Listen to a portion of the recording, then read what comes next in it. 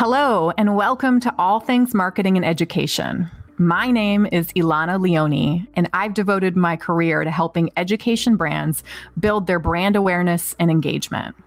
Each week, I sit down with educators, edtech entrepreneurs, and experts in educational marketing and community building. All of them will share their successes and failures using social media, inbound marketing or content marketing, and community building. I'm excited to guide you on your journey to transform your marketing efforts into something that provides consistent value and ultimately improves the lives of your audience. Hello, everyone, and welcome to another episode of All Things Marketing and Education. This week, I'm really excited to be sitting down with Charlene Bloom. She is the president and CEO of Charlene Bloom and Associates, known to the world as CB&A. They are a PR and communication agency in the business to education B2E. I love that acronym. I never use it, and you all use it so well. I just say we work with education brands. I've known Charlene probably now for over a decade. And for all of you that are my audience, gosh, you're like, she's old. She just brings in people she's known for 10 years, and she says the same thing. But I love to be able to highlight the connections I've been blessed to forge since my career at Edutopia, and Charlene was one of them. We actually worked in a very short stint at Edutopia together way back in the day, and it feels like a different lifetime ago. It almost does. But I've always admired Charlene for what she provides in the education space. She is a force. She knows everyone. She's worked with education brands since 1991.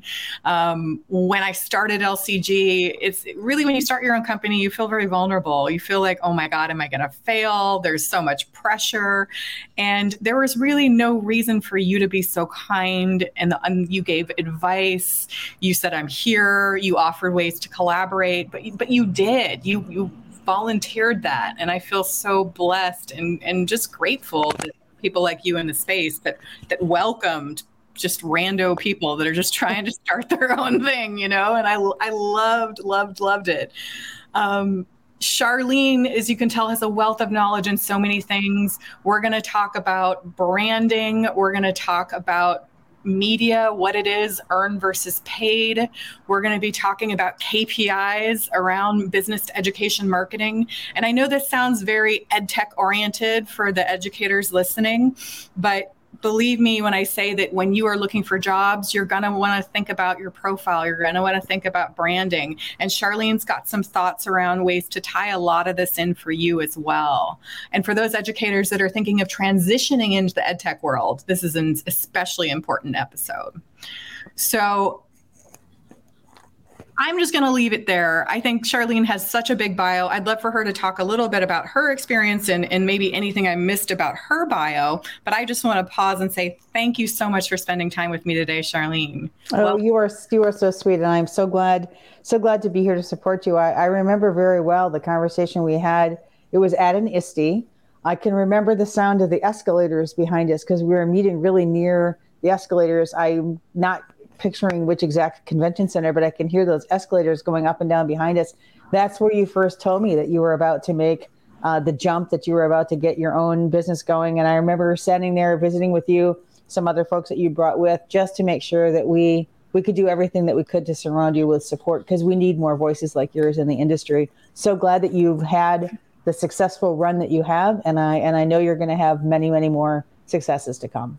Yeah, and I love how our space collaborates too, and just, you know, how can we best support the ebbs and flows of ed tech? And there's so much going on. There's no way we can all support it, right? So it's rising tides, and I wouldn't have survived the pandemic without agencies like your alls, where we're just trying to say what the heck's going on.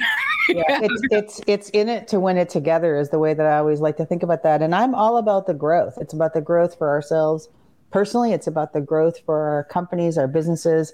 What we're trying to create. I think that makes a ton of sense. And I know that at CB&A, as we often call it, you know, we focus on the three core things. We look at strategy, which you need to have an idea of who you're going to do what for.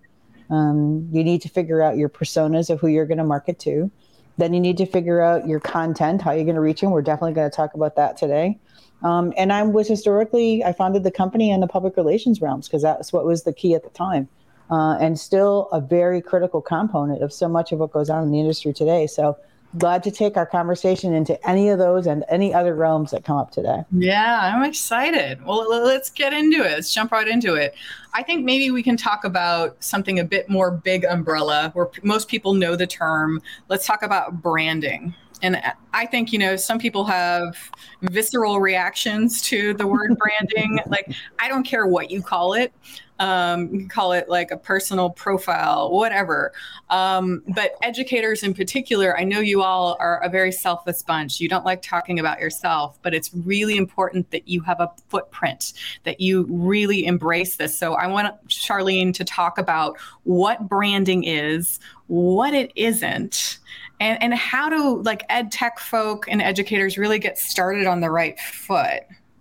I think those are big, deep questions, and we've only got, 1 hour together today. So I like that you're starting at the top of the mountain, and we can work our way down from there. And we may not work down. Sometimes I just throw bombs at people, and they're just like, "All right, I'm going to try." We're on a ski slope down the mountain then, and I think this is going to be a lot of fun. I think the first thing that I want to say to the EdTech vendor community is that there's really no line items for brands in school budgets, right? It doesn't have a brand connection to it. Doesn't have your name in it.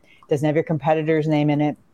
A lot of branding is about making sure that your product, your unique differentiators are something that educators are aware of. It's about reading. It's about math. It's about curriculum. So there's no discovery education line item.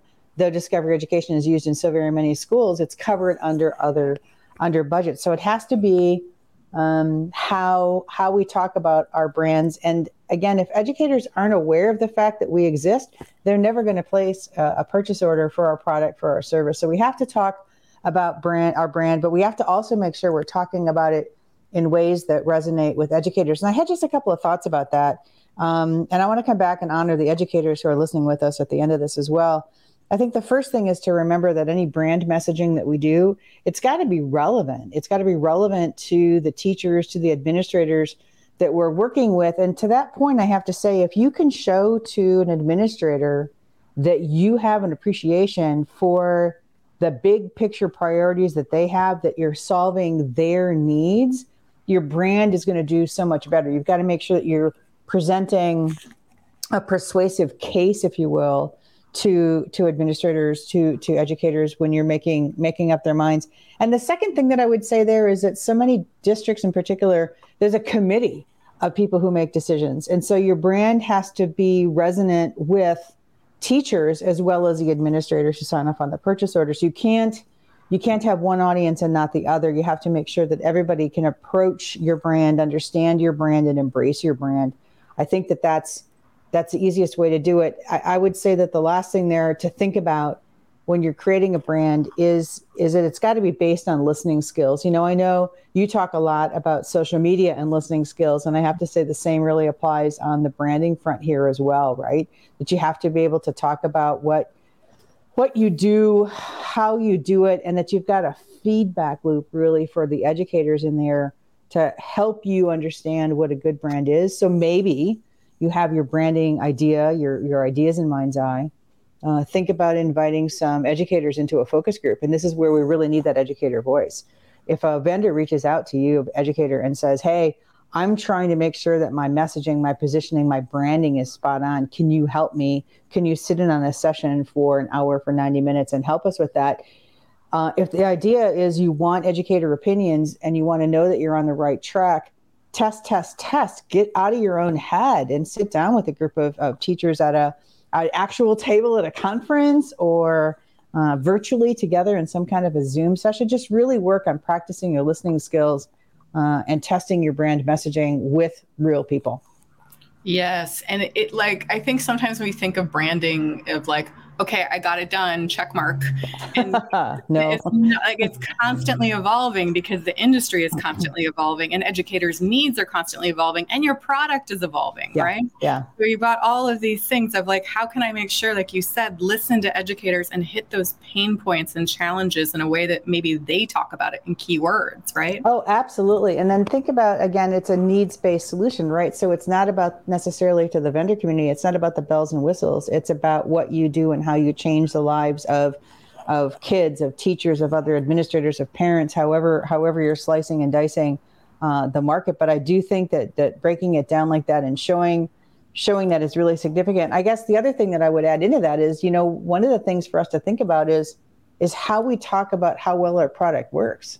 Again, it's not about bells and whistles. It's about efficacy and how to talk about the great things that our products do has to be talking about, we worked with an educator, we worked with a district that had this need, and here's how we were able to solve it. I think those are some really successful ways to dive deeper into branding, is to make sure that you've got that voice out there and that you've got a listening loop of some kind set up.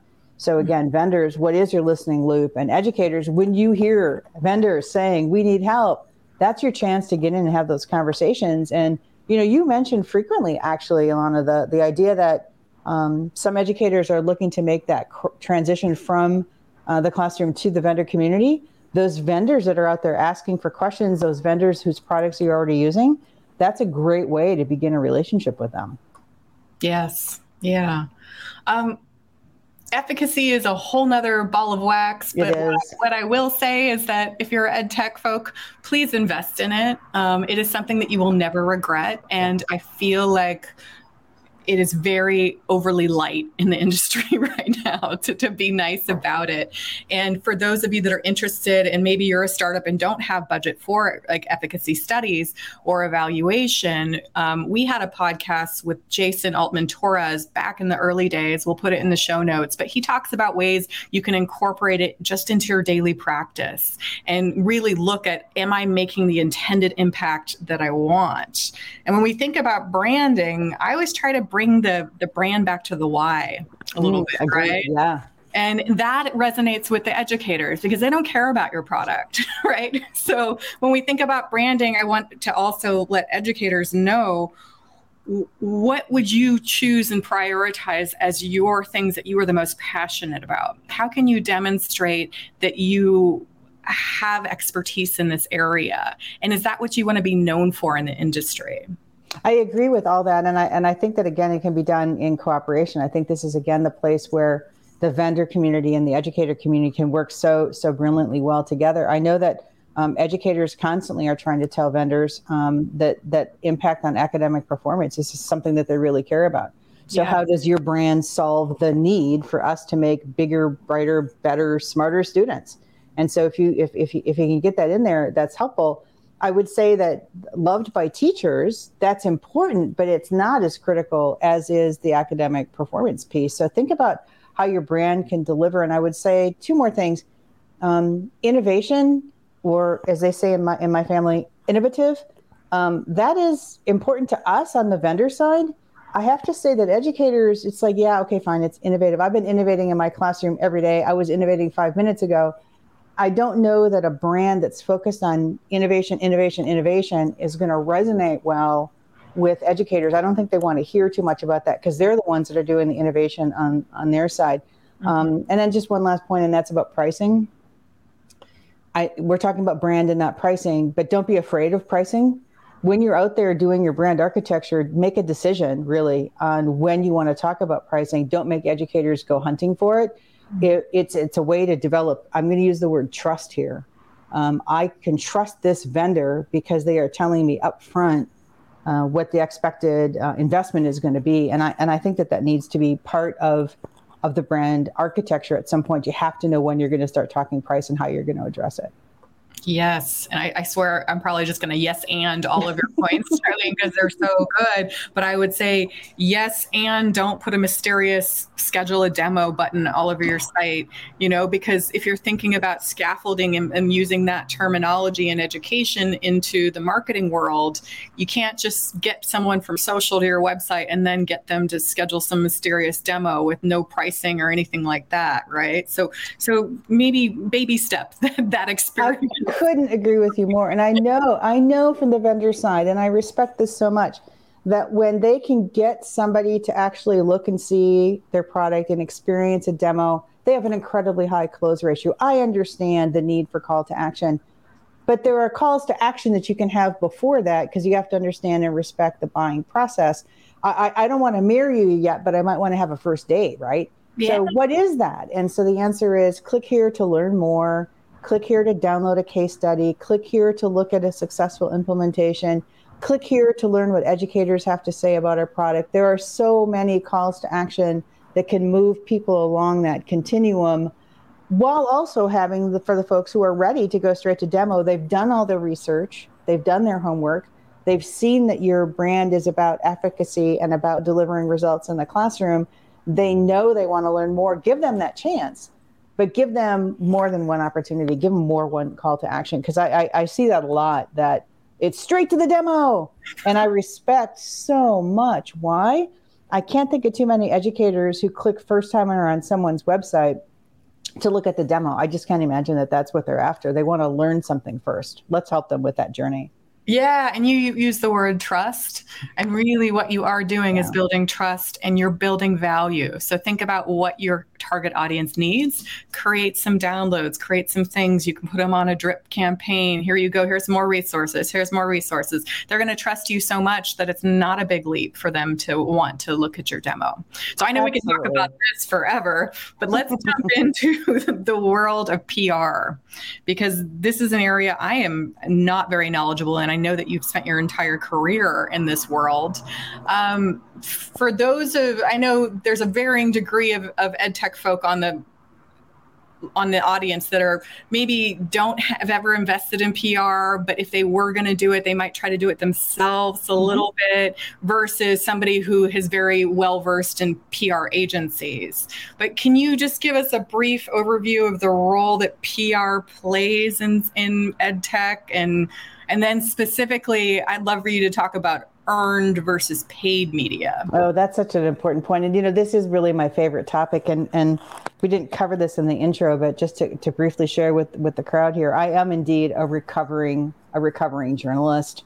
My early career was indeed spent in newsrooms in Montana and Texas. I was a reporter. I was a columnist. I was a managing editor. And so earned media is really, in my blood, and paid is something that has come to us more recently. And I love that. For those of you who remember what the Associated Press is all about, I will tell you that the AP teletype machine used to make the pam, pam, pam typing sounds in the background. And I still sleep to that when I'm in a hotel room someplace when I'm traveling and I want to block out hallway noise in my hotel. I still have the AP teletype sound on my phone. And that is indeed what I play with. Let me just describe a little bit the earned media side and so how that really works. I think that there could be some misconceptions we might want to talk about on that front as well. I think earned and paid really complement each other. Earned media is when you take a piece of information that's timely, that's significant and relevant. So those are the big three hooks here: timely, significant, relevant. That's something that you want to share with the market. It can be company news, and there are indeed media outlets that care about the company news. I would tell you in the education space, it's just as interesting, if not more so interesting, to again have that educator voice. And I honor the educators who are with us today. The real stories from real classrooms with real kids that can be shared in an earned media story, I think are completely brilliant. If you reach out to somebody and say, I've got a great story about how wonderful my company is, you're probably not going to get very far. It goes back to what we were saying a minute ago about brand. Make sure that the stories that you're telling are based on authentic experiences in real classrooms. You're going to get a lot further with your media relations pitch, and you're going to get a lot more positive results out of that. So on the earned media front, it's got to be about pitching a story that's going to be of interest to an educator, so that you can take their experiences and amplify them, if you will, share those successes with others. That's really what the earned media side is about. Paid, now that's different. That's a little bit more about getting your phraseology, your company information out and posted in an article that you control. Sometimes it's called native advertising, actually.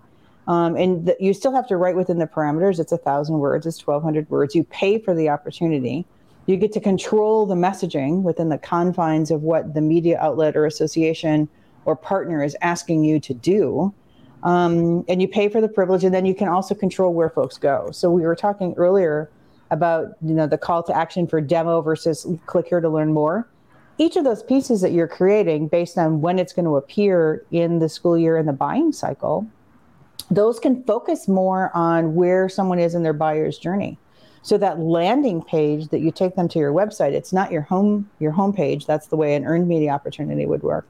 The paid media piece is going to be a lot more about dropping someone onto a page to learn them more, to push them along that continuum.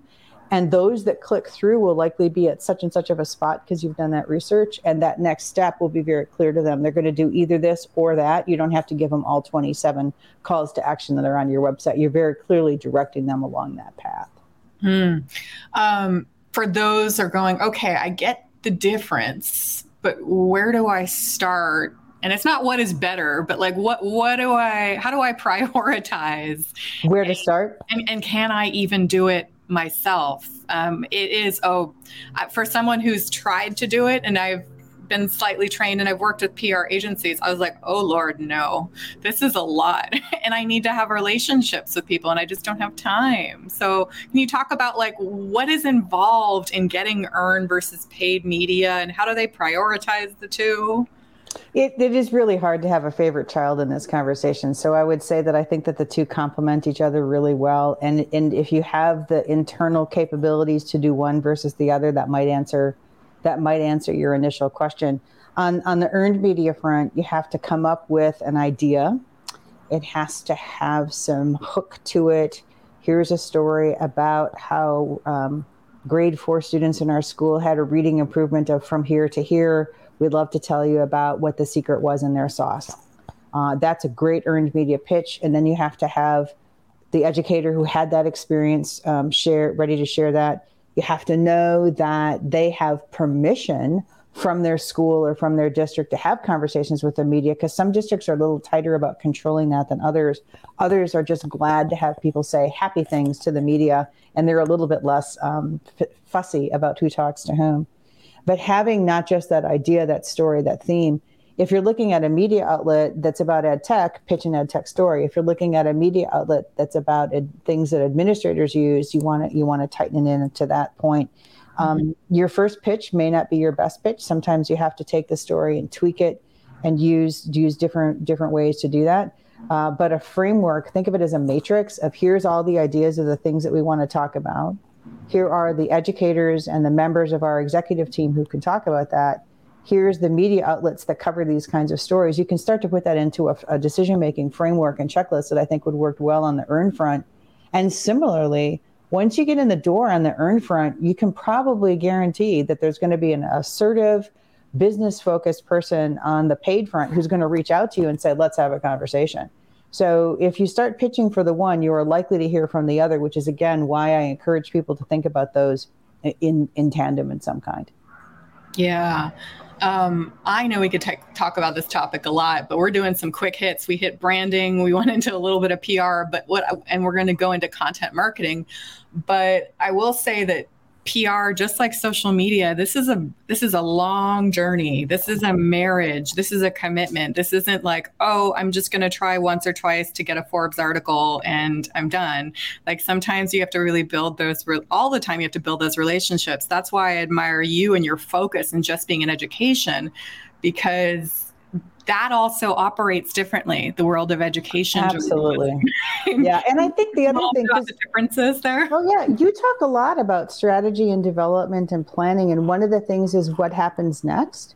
And I think that you mentioned misconceptions. And I think a misconception that we run into occasionally is we got a great article in, name the print or digital outlet. It doesn't matter. We got this great article and then the phone never rang. why were you expecting the phone to ring? Is that really what the next step is? Is that people call you up and say, I'm ready to give you my credit card, or however that would work. Give me your, here's the purchase order. It's a relationship. And so the traffic to your website that follows from that kind of makes sense. And what happens when people get there?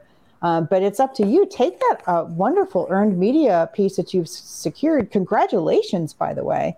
Now what do you do with it? And you give it to your sales reps and they share it in their community. You share it inside the building. It's on the bulletin board in the break room if you have an actual live office. It's in Slack if you're a virtual group. Take that and share that and turn that into that next piece of coverage. Here's something that we're really excited about. And I have to say one last thing. If you've included an educator in that piece of coverage, if you were able to successfully find someone who is willing to say, this is a great product, let me tell you about it, make sure that everybody on your team reaches out and says, thank you to that educator for volunteering their time and energy and making that win happen, because that's how you're going to get your next in your series of wins. Yes, I love that. The appreciation for the educator, because their time is so valuable. And absolutely. And it's something they can be proud of as well. So help them celebrate it. Great. Let's move to the wonderful, huge world of content marketing. And I know a little bit about this space, and it is a passion of mine because you can't really do social media well if you don't have content, right? And a content can be a way for you to really get into that why, to show you not just talking about your topic. This isn't product marketing. This is content marketing. Can you just explain what it is and why it's specifically important in ed tech? I think it's important in many markets, ed tech, I think in particular here, because it gets back to the ability for you as part of your brand to talk about the successes that you've had in certain kinds of places, to share information into a market that has such complex decision making, that you are sharing case studies and stories about yourself that include the different kinds of voices that we're describing, the administrator voice and not. Content marketing is really about identifying, creating and then sharing assets that help address problems, hit on those needs that the marketplace has, and then creates interest in your company's product. It's not over promotional. It's not about your product. It's similar to some of the things I've heard you say on the social media front. It has to be about providing background information to an educator. Sometimes you have to simply state, here's why something is important, and a piece of content can help you direct instructional materials, if you will, at your audience to help them understand why they should be paying attention to a certain kind of a trend. It can be done in several different ways. There's blogs, there's videos, short and long videos. You know the short form for the social particularly well. Case studies, infographics. It can be any kind of a piece like that. Some of it is to drive content to your website. Some of it is about providing information and pushing people again along a continuum. Trust comes up to me every single time we talk about content. How can you develop that trust? How can you demonstrate that your brand, your company, knows how to work with educators and solve their important needs? I think that's really a particularly key part of it. And the last but not least is, of course, it's got to be engaging. It's got to be well written. So what you said was so good there. I would say the one thing I'd love to add is that with content marketing, I feel like, this is a way for you to build trust, like you were saying. And there's all these different mediums that you were talking about, but don't ruin it by then going and asking for marriage in every piece of content. It's like, not always the demo. You feel like desperate. And it feels that way. So don't at the end of content that you've spent a long time and it's valuable, and you've talked to educators and potentially even elevated educator voices, and at the end say, sign up here, or blah, blah, blah, and you do it for all your content. No, I have to say I agree with you 100% there. And I think part of it is just to be cognizant of the buyer's journey. And again, this is a piece of research for you at your company. What information are they seeking at the awareness stage? If you don't know, ask your customers, they'll tell you. Ask your prospects, they'll tell you. When they're at consideration stage, we're now down to maybe 2 or 3 different options, and we're trying to figure out which one. Well, now they're going to need a little bit more. They're going to want to know about your implementation and your pricing and some things like that. And then there's the final decision stage. What information do they need to take a presentation perhaps to their committee to say, here's the what we picked and why?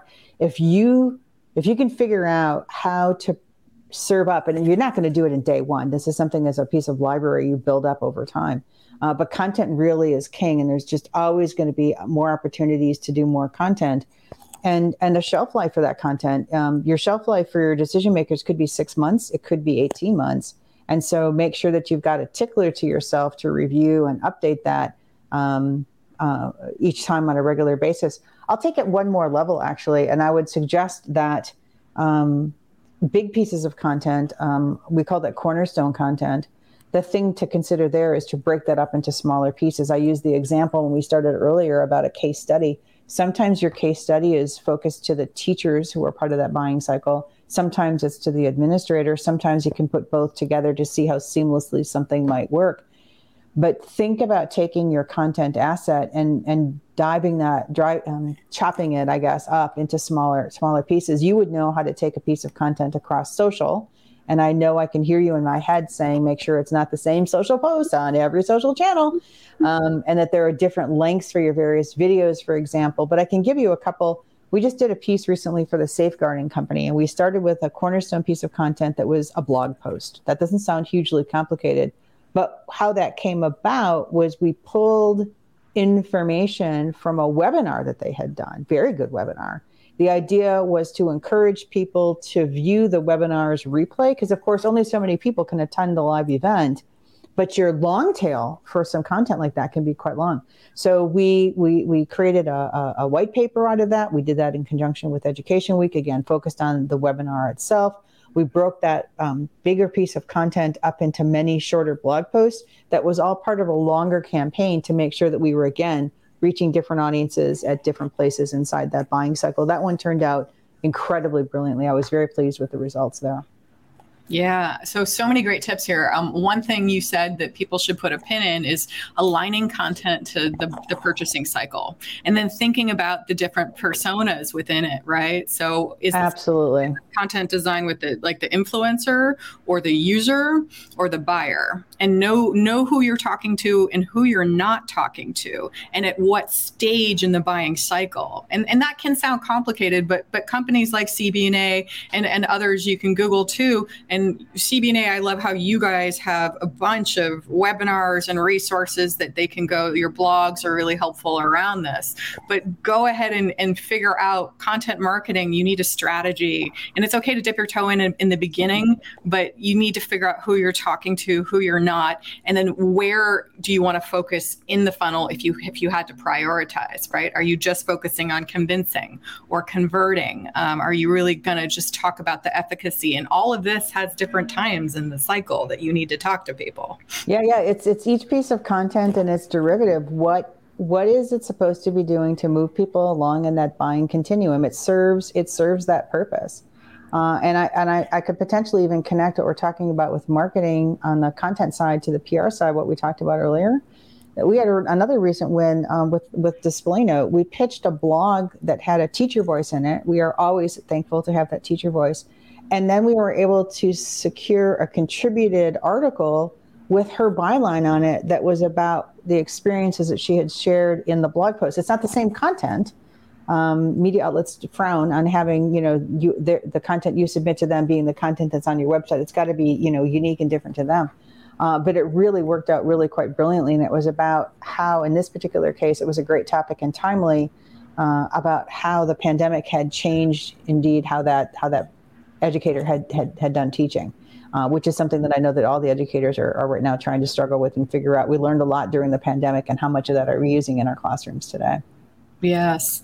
I think I want to ask a kind of a tactical question around, sure. Because PR and content marketing, these are both long tail. In the beginning, you're really building up relationships, and PR, you might get a couple of wins, but you're really building a foundation, and it takes time, right? Content marketing, I tell people it takes at least 6 months of consistent, high quality content for you to start seeing some wins, right? And people are like, that's crazy. That's a lot of money, but it will pay back tenfold afterwards. You just need to have faith, and you need to do it right with high quality and potentially elevating educator voices as much as possible. But with those two real long tail investments, if I'm a company, how how do I start with investment? Is this like, should I budget? Should I not even try to do it? PR in-house, and like, what's the general budget? Like, I don't even know where to start if I'm a small company. Oh, I agree with you. It's really hard. And I have to do one quick caveat before I launch into the answer. But I think that one of the things to consider, I'm describing again, the business to education cycle, which we focus on a lot. If you're selling direct to teachers, you've got a different process, a different cycle, a different throughput on that. And you use different channels to make that happen.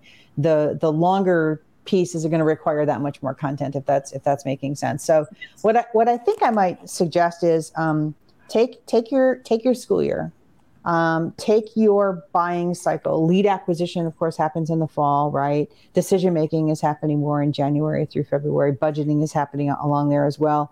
Then break it out in your content, and I would think of at least hopefully 3 pieces, preferably 6 that you can create. And if you do one a month, you're not putting too terribly much of a task on your team. The other thing that I would say is to get started, make the cornerstone piece, and then make your sub pieces that follow in the next couple of months be the sub assets of all of that. Definitely think about who it is that you're most trying to influence. If the buyer is, I'm going to say, a superintendent, is that the person who signs off on the decision made by others, or is that truly the person who's making the decision? Which superintendent are you targeting? That kind of thing. So your buyer persona would be, I think, actually where to start, and then try to have some kind of content that's lined up to serve all of those.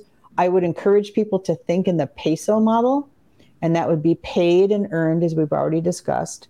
Then there's owned media and shared media. So I'll do that actually in alphabetical order to the peso example. So it would be paid, earned, shared, and owned.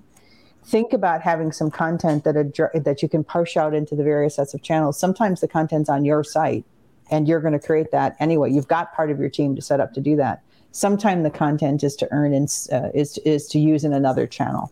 So where to start? Start at the beginning. Start with one piece at a time. Work toward a strategy and a plan over time. It's like I've heard you say on social media, you're not going to do it in a day. You got to build it out over time. So start with that first piece of content that starts addressing the kinds of questions that you think that your audience is going to ask you. And again, turn to your educator friends, and educators, please respond to these queries from the vendors. They really want to know what your needs and pain points are. And then that's going to help create that content.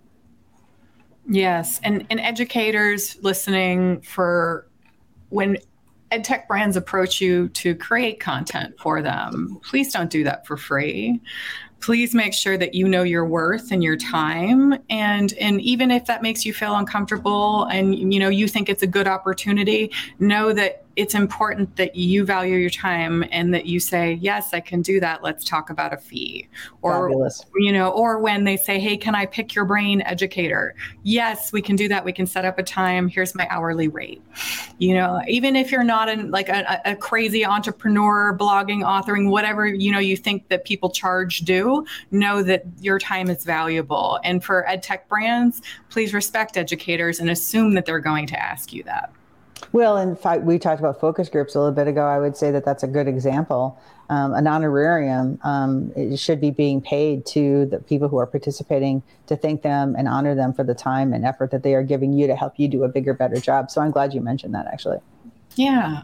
Well, we talked now about content marketing, branding, and PR. We've got all of these levers in play where we're trying to really gain the attention of our buyers. We're trying to say, yes, we have this product. Here's how it aligns with what you're doing and your initiatives and your curriculum. How do I know what I'm doing is working? You specifically, talk about KPIs, key performance indicators.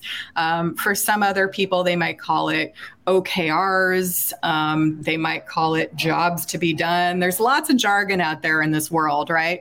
But the fact of the matter is we need to figure out, how do we know we're moving the needle by doing these things? And that is an incredibly nuanced and hard topic that we're always probably collaborating. I'd love to hear yours, because it is challenging to figure this out.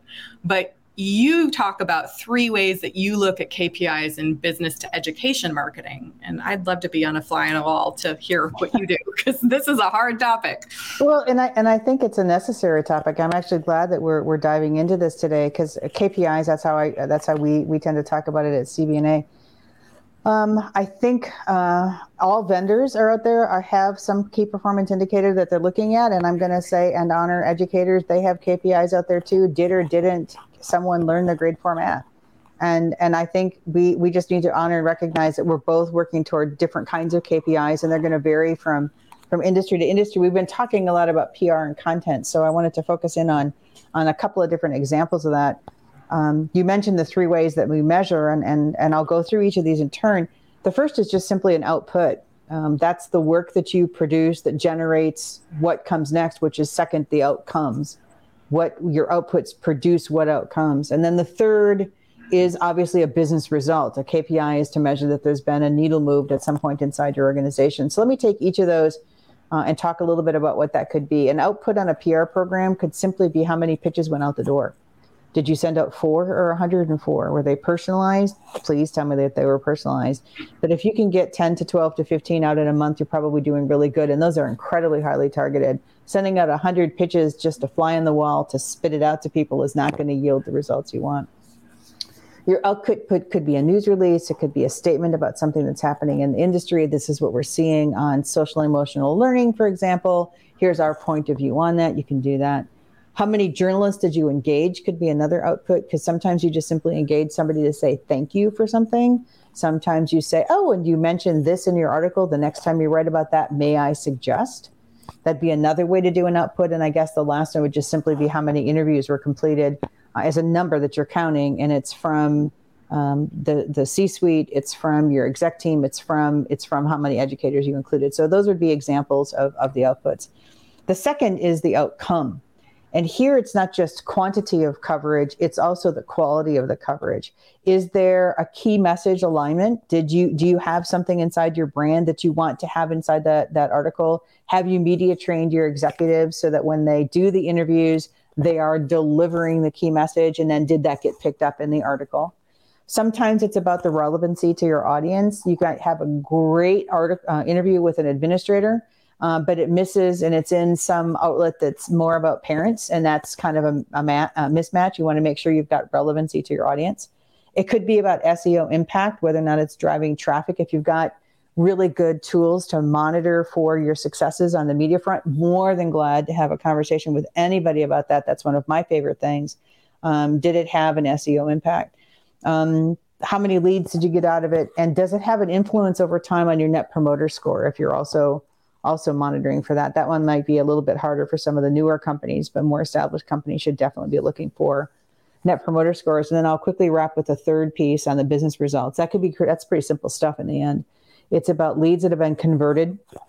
It's about satisfaction. It's about retention. It's about renewal. And it's about money. How much of what did you sell to whom? We all have goals that we're trying to meet. And how did the brand awareness of the public relations channel push people into the next piece of their decision-making pie to know that in the end, we got the actual revenue? So those are some of the examples of how we look at, again, outputs, outcomes, and business results. And while you were talking, it reminded me, because I'm not like a typical marketer, but I tend to think in the funnel a little bit more than I should. And I like the way that you go, what did we put into it? What were the inputs? And what did we actually create? Mm-hmm. And then what were the results? Yeah. And I think it's important for the business to understand, what are you prioritizing for results too? And what is really truly expected? Like, come on, let's match expectations. If you're doing one thing, it's not going to fundamentally change teacher retention, right? Like, come up with some dotted lines that are actually going to happen. But this work really reminds me of the evaluation work we do. So I'm feeling it, because we talk about what are your inputs, what are your outputs, what do you ultimately want to change in a theory of action, and it feels a lot like that. And it gets you very focused on what did we do, what did we not do, how could we make it better. But just, I don't know, we get so lost in all the data available. I think what you provided is quite simple, but nuanced at the same time. One of the things that I just heard you say is, what results did we get? And it really gets back to, what are we looking for? And so I know that for younger companies, there's a KPI that has to do immediately with revenue. And I appreciate that, because they're young companies and they need revenue. It's really hard, though, to convince someone to make a purchase for an entire district in October. there's just not a whole lot of decision making and budgeting processes that happen, and you've got to time what you're looking for to that. There are KPIs for almost every marketing piece. It can be based on how much traffic you're getting to your website. I know for you, engagement in social media is really critical. There's all sorts of different ways to slice that. But again, if you look at it, I liked your analogy a lot of the funnel, because if we can figure that out from the strategic front, you can know what to turn on. And if you measure what comes out at the back, you know whether or not it's going to work or whether or not you need to tweak it. So testing, I think, is another part of that. Test your subject lines, test your pitches, what's resonating with educators, because what are we doing? We're listening and we're asking our educators, we're honoring them by learning what they want to know more about. Yeah, and I love collaborating with people like you because you work in a different space. And when sometimes ed tech companies come to me and they say, I don't know what to do, but social media sounds like it could help, right? I'm like, oh no, let's back up. Let's make sure you have a plan in place, because each element, whether it be PR, content marketing, social media, they all can't just live alone. You can't just have a marketing strategy that's just PR. I would agree. You can't do it on just all of your hope on PR, and then you become that horrible person that's like, oh my God, we didn't get these like this. I was writing on this. You have to have a marketing mix, and each marketing mix is designed to do different things from different time horizons as well. So for marketing managers and folks that maybe are just running an entire company and sales and growth are part of your strategy, think of all the levers within the marketing mix and don't just rely on one. And all of these, need time to grow. And if you don't have that, you need to hire outside when you have budget to do so, or at least create a budget so when you get funding, you can say, yes, here's my plan. Here's what I expect to do when I hire this or hire internally or externally. Agreed 100%. And I think that the thing that I would say is something you said a little bit ago. You were asking the why question. So why do you think this needs to happen? Because that's an opportunity to jump into what's missing inside the strategy. Is the strategy right? Is the right mix of channels included? And sometimes just simply asking that why question, I think, can yield some really fun updates and information to why someone reaches out to say, we need to turn on social media. It's like, okay, why? We need to turn on PR. Terrific. Why? What are you trying to solve for? And I think those are really critical conversations. Yeah, it's like a multifaceted why, because it's like you always want to ask yourself why, to what end, but also hone into your own why as a company and your purpose to check it all. Because if you, I don't know, like sometimes we just tend to go with bells and whistles and whatnot, but educators are attracted to authenticity. Yes. And also, hey, this is a passion. This is something that they are clearly devoted to. And it's not just, all right, we saw a need, we're jumping in too. Mm-hmm. So whatever you do, lead with your authentic selves and try to find some mediums to show your humanity as well and connect with educators on a personal level.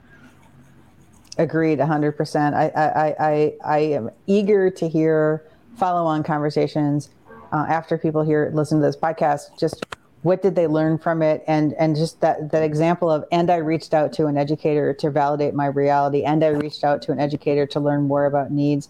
I would love to have anybody who's hearing that come back to us both and say, and this is what we learned as a result. The why question we demonstrated at our company today by doing these things. I love hearing from people how they've evolved that over time. Yes, and I don't know one ed tech company that didn't start from somewhere and actually end completely somewhere else, because what we assume what educators needs, even if you were a previous educator, does not mean that you're a current educator in this time frame too. But like what you assume educators needs is really actually sometimes not what they need at all, and your product ends up pivoting almost 360 at times too. Absolutely. And who's your decision maker, and all those things all influence the path that folks are on. That's 100% accurate. Yeah, well, I know we're just like ebbing and flowing here. I'm like, let's do this all day. This is fun.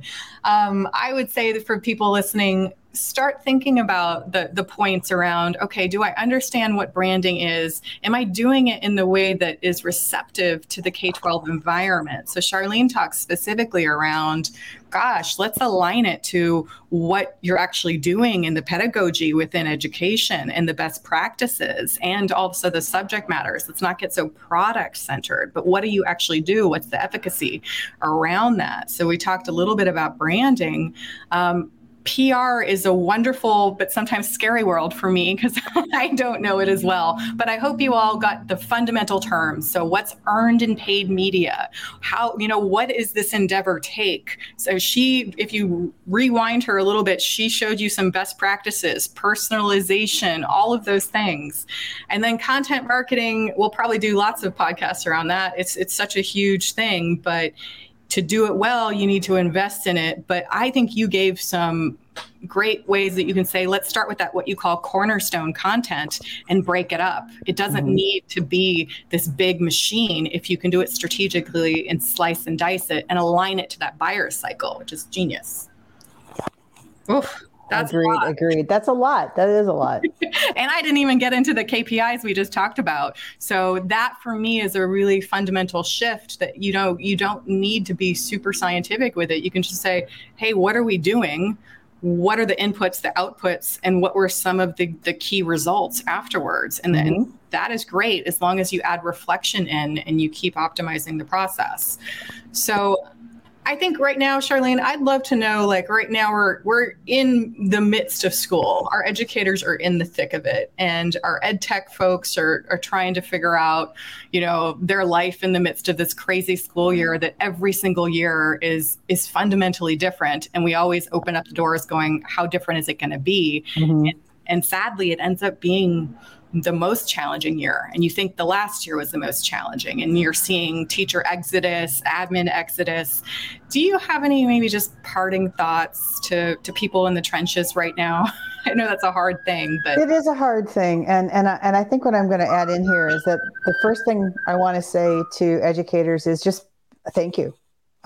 You're doing great things in your classrooms every single day, in your school buildings, in your admin offices. I've spent the bulk of my career trying to find ways to help you, to help your kids. We're on a mission to reach every kid in the US. I know we can do this. The data points that you're describing, Lana, are painful. It's the incredibly high percentage of educators who considered leaving the classroom this year. I heard a great interview recently from somebody who was involved in Uvalde schools, and as an educator was fried, was burnt out, was exhausted, and came to the realization that so were the kids in the school, right? And she made the decision to go back, because how would you explain to the kids that you didn't show up, but the kids still had to show up? And I have to say, I can see the fabulous red cape flying behind her every single day. She's a superhero teacher for going back amidst all that pain. So just basically my message to educators right now is to hang in. There are people out there who appreciate the hard work that you're doing. You're not alone. These are tough days. Hang in. I see things changing. I want to also say to parents, trust your teachers. Trust is really key here. Ask how you can support them. Teachers know your kids in ways different than you do, and work together to help grow the adults that you really want those kids to all become. I just have to say thank you one last time to all the educators out there. It's a rough patch right now. I agree with you on that front. Thank you for that. There is no good way to segue to this last question, because that is such a, I was getting chills. It's getting it's hard right now. And I do want to echo everything you said to fundamentally thank educators every day. And I feel at the same time inspired and drained all the time by listening and uplifting educator voices. So know that you're not alone, that we see you and we appreciate you. Yes. The last question we tend to ask guests is around inspiration. And we just talked about how challenging it is, in whether, you're in the classroom or not, the world of ed tech, and, you run a very successful agency for now, 30 years? Yeah. That's amazing. Your days must be hard. There might be days that you're just like, oh my gosh, I just can't breathe. I can't focus. I'm down. How do you go and recharge and say, okay, tomorrow's another day? What replenishes you? Oh, you're so sweet to ask that. And I have to do a quick shout out to the amazing team at CBNA. I really am blessed with the hard work that we do. And I know that we were recently recognized as a best place to work. And those awards, those notifications really mean a lot to us. We care a lot about each other and have each other's backs internally as well. To answer your question, I'm going to go to a science fiction place, actually. I am currently enjoying an amazing fun series. It's on Apple TV Plus. It's called For All Mankind. It's an alternate reality world, and I hope you're familiar with it. It's really cool. It's about what would happen if in the space race, the Russians got to the moon before we did. They landed women on the moon before we did. And so it's our universe with this slight tweak. And it's absolutely fascinating to me as a strategist to see how the decisions, it's a cauldron. They're throwing different ingredients in. They're changing things ever so slightly. And this is the result that comes from it. I find it an absolute fascinating study in human interaction. I'm learning a ton about science. I'm finding an absolutely fascinating view. I couldn't recommend it enough. Again, it's on Apple TV Plus, For All Mankind. It's completely brilliant because it's our world, but not. And I find the things that they're doing on that show, how men and women work together, how schools are impacted by what's going on in the world, because it's a world that's like ours, but not. It's super, super awesome. And professional reading, if you haven't seen it yet, the current issue of the Harvard Business Review is all about leading in turbulent times. Some really interesting articles in there about how to think strategically, how to work with teams, whether or not you're working in a school or for an ed tech vendor. We are not in it alone. We've got to find ways to work together and collaborate better together. I have found that to be an absolutely fascinating read. I'm rereading pretty much every one of the nice deep articles in HBR as we go. And lastly, I just want to do a quick shout out. By the time this is posted, I will have had a chance to read through Dr. Julie Evans's new book. It's called Free Agent Learning. And it's about how kids have learned new skills as students. They're very resilient, and how they're taking learning into their own hands. I am completely fascinated about how kids have evolved. We've spent a lot of time talking about how schools have evolved. I'm going to take a nice deep dive into Julie's book. It's going to be here in my hands on October 11th, fingers crossed. Nice. So for those of you that are listening on the go, we will put all of these recommendations in the show notes. And then if Charlene has any extra resources to complement what we're talking about in content marketing, branding, or PR, we'll also put that in. And there'll be ways for you to be able to sign up for their email list, because like I said, they do a lot of free professional development events. And Charlene, how can people get in touch with you if they want to sign up and get resources and learn more? I'll give two different ways. Find me on LinkedIn. I'm pretty easy to find. It's under C Bloom. So C is in Charlene. Bloom is BLOHM. My email is quite simply charlene@cblohm.com. So those are two easy ways to reach me. And I'll give you for the show notes. We've got a couple of pieces on how business education companies can stand out in a crowded market. I'll give you that link. And some content marketing checklists. And we talked a lot about content. I'll make sure that you have those links for the show notes as well. Great. Well, thank you so much for joining us, Charlene. I really appreciate it. What a pleasure. In 30 plus years in the industry, I can't imagine everything you've seen and the trends. You should really write a book. I know that always seems intimidating, but I would read it. I think we would all benefit from you coming on the show again periodically. We can dive deep into certain areas as well, maybe kind of for next back to school or something. For those of you that are listening, you can also access the written version of this. We'll highlight key concepts, terms. We'll, say, oh, what was that great quote Charlene said? We'll have that there, along with all of the resources that she just talked about at leoneconsultinggroup.com. So that's 2 G's, leoneconsultinggroup.com/33. And we will see you all next time on All Things Marketing and Education. We appreciate your time and listening, and we hope that you took away either one thing or one mindset shift. Thanks so much for listening to this week's episode. If you liked what you heard and want to dive deeper, you can visit leoneconsultinggroup.com/podcasts for all show notes, links, and freebies mentioned in each episode. And we always love friends, so please connect with us on Twitter @Leone Group. If you enjoyed today's show, go ahead and click the subscribe button to be the first one notified when our next episode is released. We'll see you next week on All Things Marketing and Education.